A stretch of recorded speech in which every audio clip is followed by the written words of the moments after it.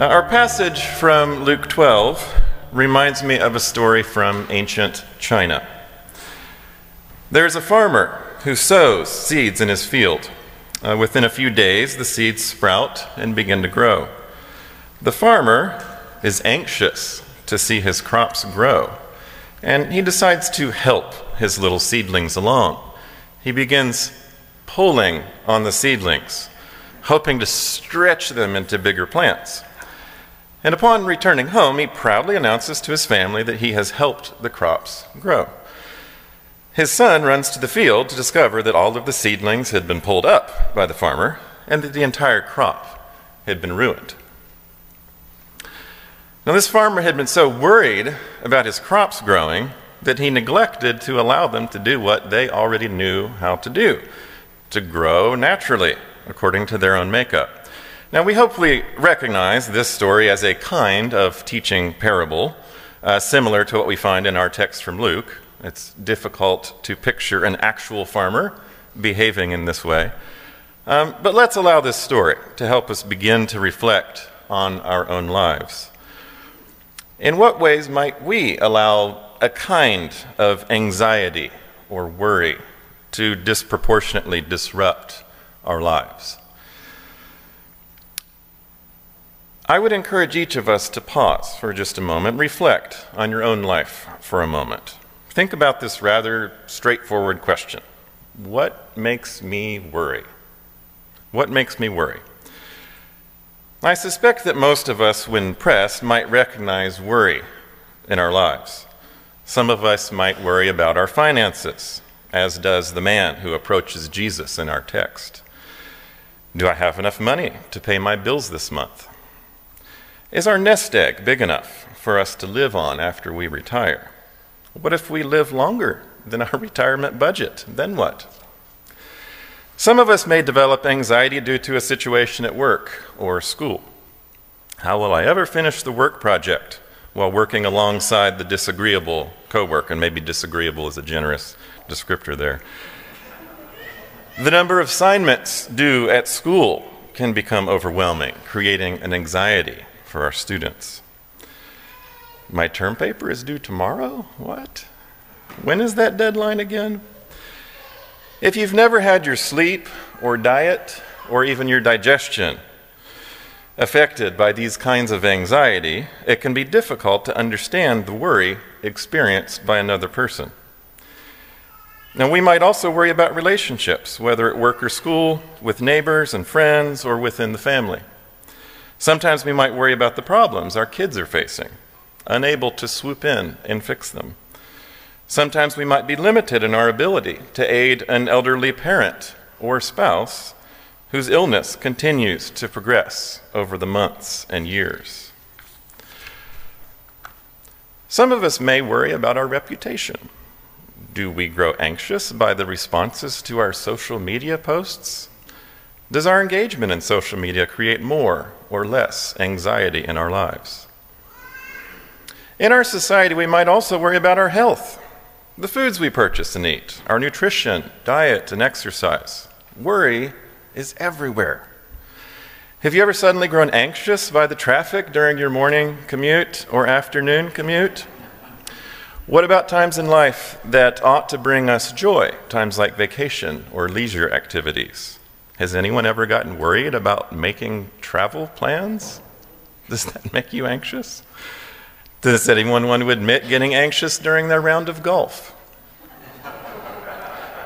Has anyone ever checked their heart rate on their Fitbit during the big game? I don't want to suggest that worry or anxiety are equal in kind or measure for each of us. But I think we can agree that in our modern society, worry is real. That's my first assumption. And secondly, that worry is pervasive. It's not just something in our heads, a trivial problem that we can merely think our way out of.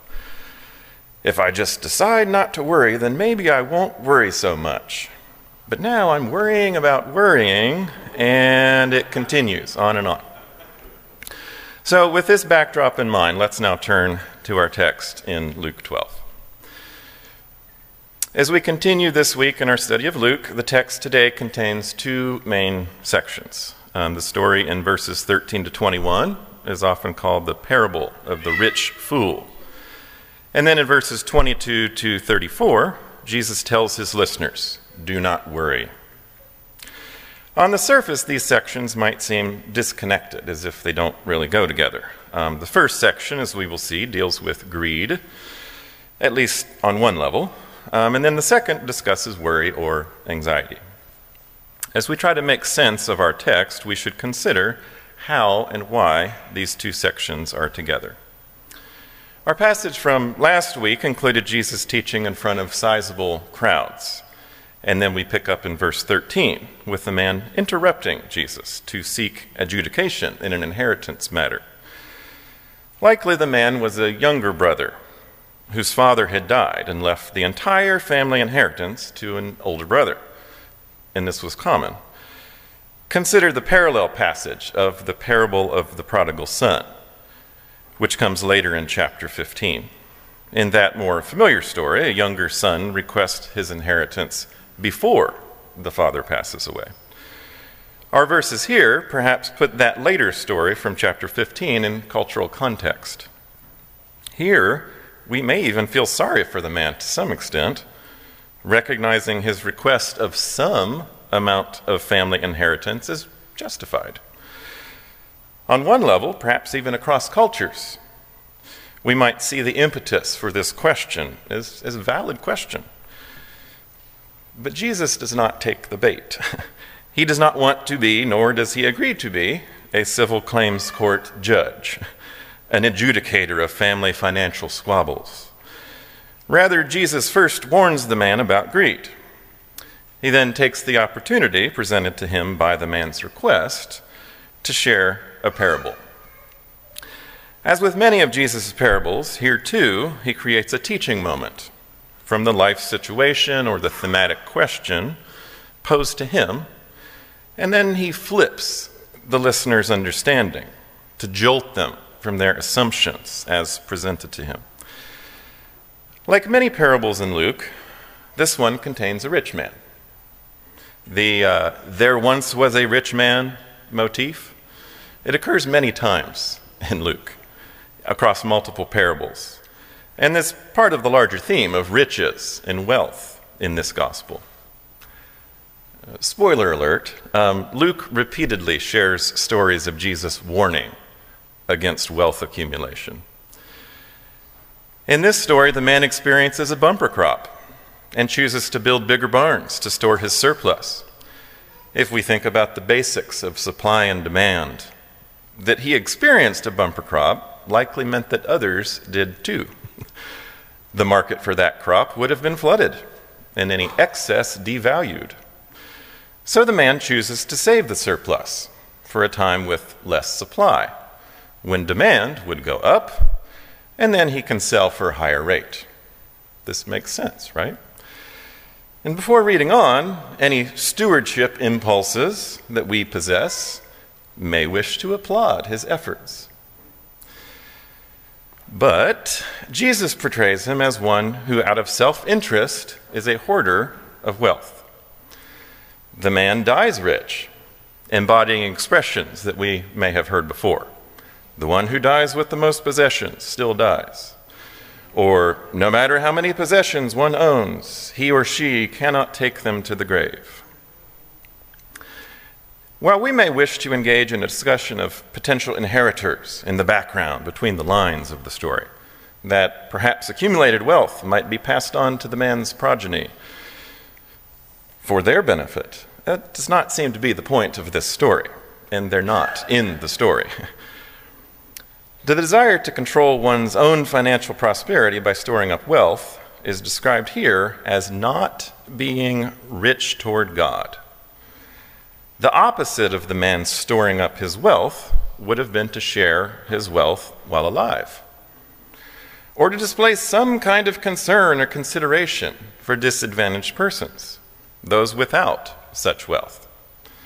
Being rich toward God takes place by demonstrating a richness toward other people. Jesus ends the parable, and then in verse 22, he turns to his disciples to begin our second main section for today. It's noteworthy that he shifts to speak to his disciples here.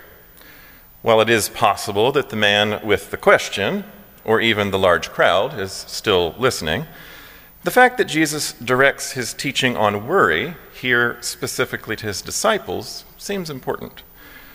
Those that wish to follow Jesus need to understand the significance of trusting God's provision.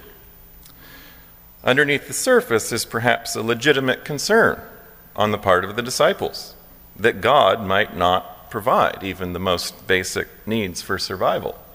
Many of these people had left their homes and their jobs to follow Jesus. Food and clothing.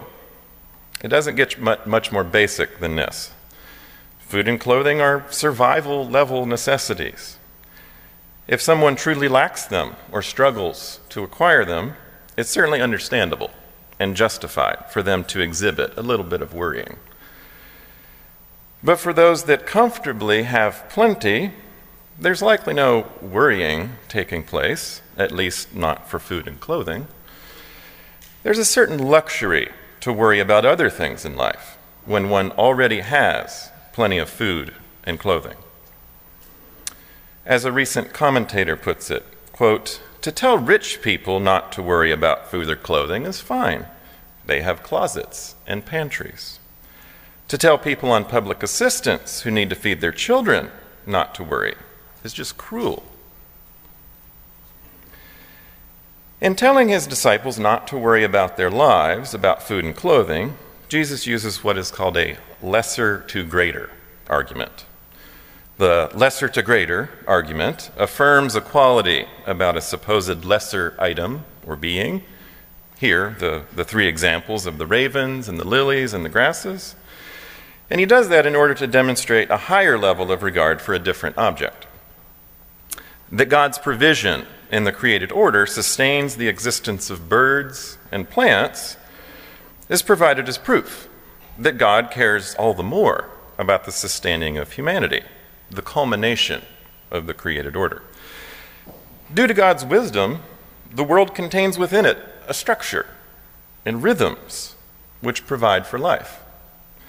And God created humanity to take part, to participate in this creation, according to these rhythms. God divinely cares for the natural world. We might sum up the sentiment here. Do not worry, because God takes care of the natural world. It might be helpful at this point for us to explore further our relationship to the natural world. Another way of putting this is that I want us to consider the distinction between materiality and materialism. Doing so may help us make sense of our two sections of the text as connected in Jesus' teaching. In order to spark our thinking about materiality, let's recall some words by Madonna. You're already ahead of me. Not the mother of Jesus. I don't know what it says about us that you thought of one Madonna versus the other, and that you thought correctly. The other Madonna. In her 1984 pop song, Material Girl, Madonna sings a seemingly innocuous line. We are living, I'm not going to sing it. We are living in a material world. And perhaps you've heard the song before. If we stop with just that line, a simple pop song is making a very profound statement about the nature of the world. And I agree. We do live in a material world. God created it this way. The song continues, though, with Madonna declaring that she is a material girl, one who seeks after the boys with the most money, and the broader lyrics describe living solely for pleasure, living only based on the material world. In some sense, this is not a new phenomenon. The man in Jesus' parable was similar. Notice in verse 16 that the ground of a certain rich man produced a crop. The man neglected to recognize that God created the ground which produced the surplus. And he sought only his own comfort, to take life easy.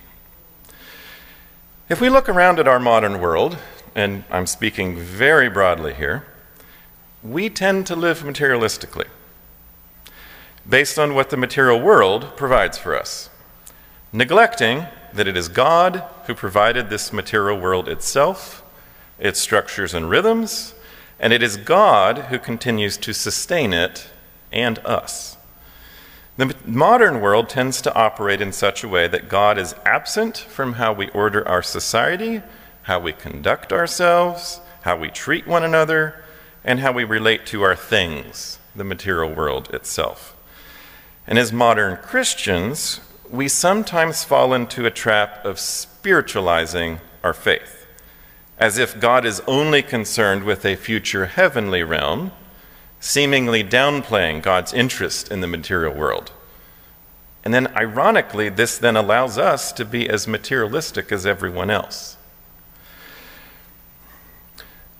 On one level, we must accept the materiality of the world. We live in it, after all. More than that, though, we can affirm that we have material bodies for a reason. They allow us to experience the world through the parameters of space and time as determined by God. We're physical by design, with bodily processes and hungers and survival needs. And even further than this, our bodies enable us to interact with the world, with other people, and with God. We cannot live other than through our very materiality. Because of this, we ought to be driven to marvel at God's creation, of which we are an integral part, which God deems good, and us as humanity very good. So, we do live in a material world. The challenge we face as followers of Christ is learning to live according to the rhythms of God that God designed for us, and then in line with the example that Christ set for us. As we try to step back and summarize Jesus' teaching from our passage this morning, let's consider our experience with worry and anxiety. Reflect again on how you have experienced worry in your life. And we could at this point ask why it is that we worry. What is it that causes us to get anxious about this or that event or need or conflict in our lives? Why do we worry? Why is it such a pervasive presence? At the most basic level, I would suggest that we worry because we lack control. And there exists a gap in between what we desire on the one hand and our lack of control to achieve a certain outcome on the other. We can only do so much. In some sense, then, we end up trusting in a result that we cannot necessarily force to come to fruition, rather than trusting in God in a much larger sense, trusting that God is in control of the whole of our being and the whole of the world, regardless of our short-sightedness. In essence, we struggle with trusting what we cannot see. And isn't this the very nature of faith? I'm not here today to tell you that you can eliminate all the worries from your life. But we might be able to eliminate or minimize some of them. We might be able to reorient how we see the world by learning how to more fully trust God. This passage teaches us that we can trust God no matter our worries. For those of us who are anxious about our next meal, about feeding and clothing our children and other material necessities, these are very real needs. And God encourages us to trust in his kingdom community. In verse 31, the disciples are told to seek God's kingdom, and they will certainly receive these other things as well. For those of us that perhaps worry about financial security, trusting in wealth to sustain us, trusting in our possessions to make us happy or give us purpose, God similarly wants us to trust in his kingdom community. We do not need to trust in our own material riches for our well-being or to provide our lives with purpose. By participating in God's kingdom, we find new meaning and purpose in our lives. which accord more fully with God's design for us. Not only does God desire our trust, but God also puts a lot of trust in us as this kingdom community. Just as we learn to trust God, God trusts this diverse group of people to take care of one another, to serve one another, to meet one another's needs. How amazing and humbling is it that God entrusts us in this way to take care of one another? God invites all of us, regardless of our circumstances, to be rich toward God. This is not simply a vertical orientation toward God. By sharing our wealth, our resources, our time, our gifts, our very lives with other people in the world, we're exhibiting a richness toward God. We demonstrate to God our trust in the divine-human relationship, and we show to one another the very character of God's love for us when we love one another. As each of us goes about our daily rhythms in the coming week, I would encourage you to look for ways that you can be a blessing in someone's life.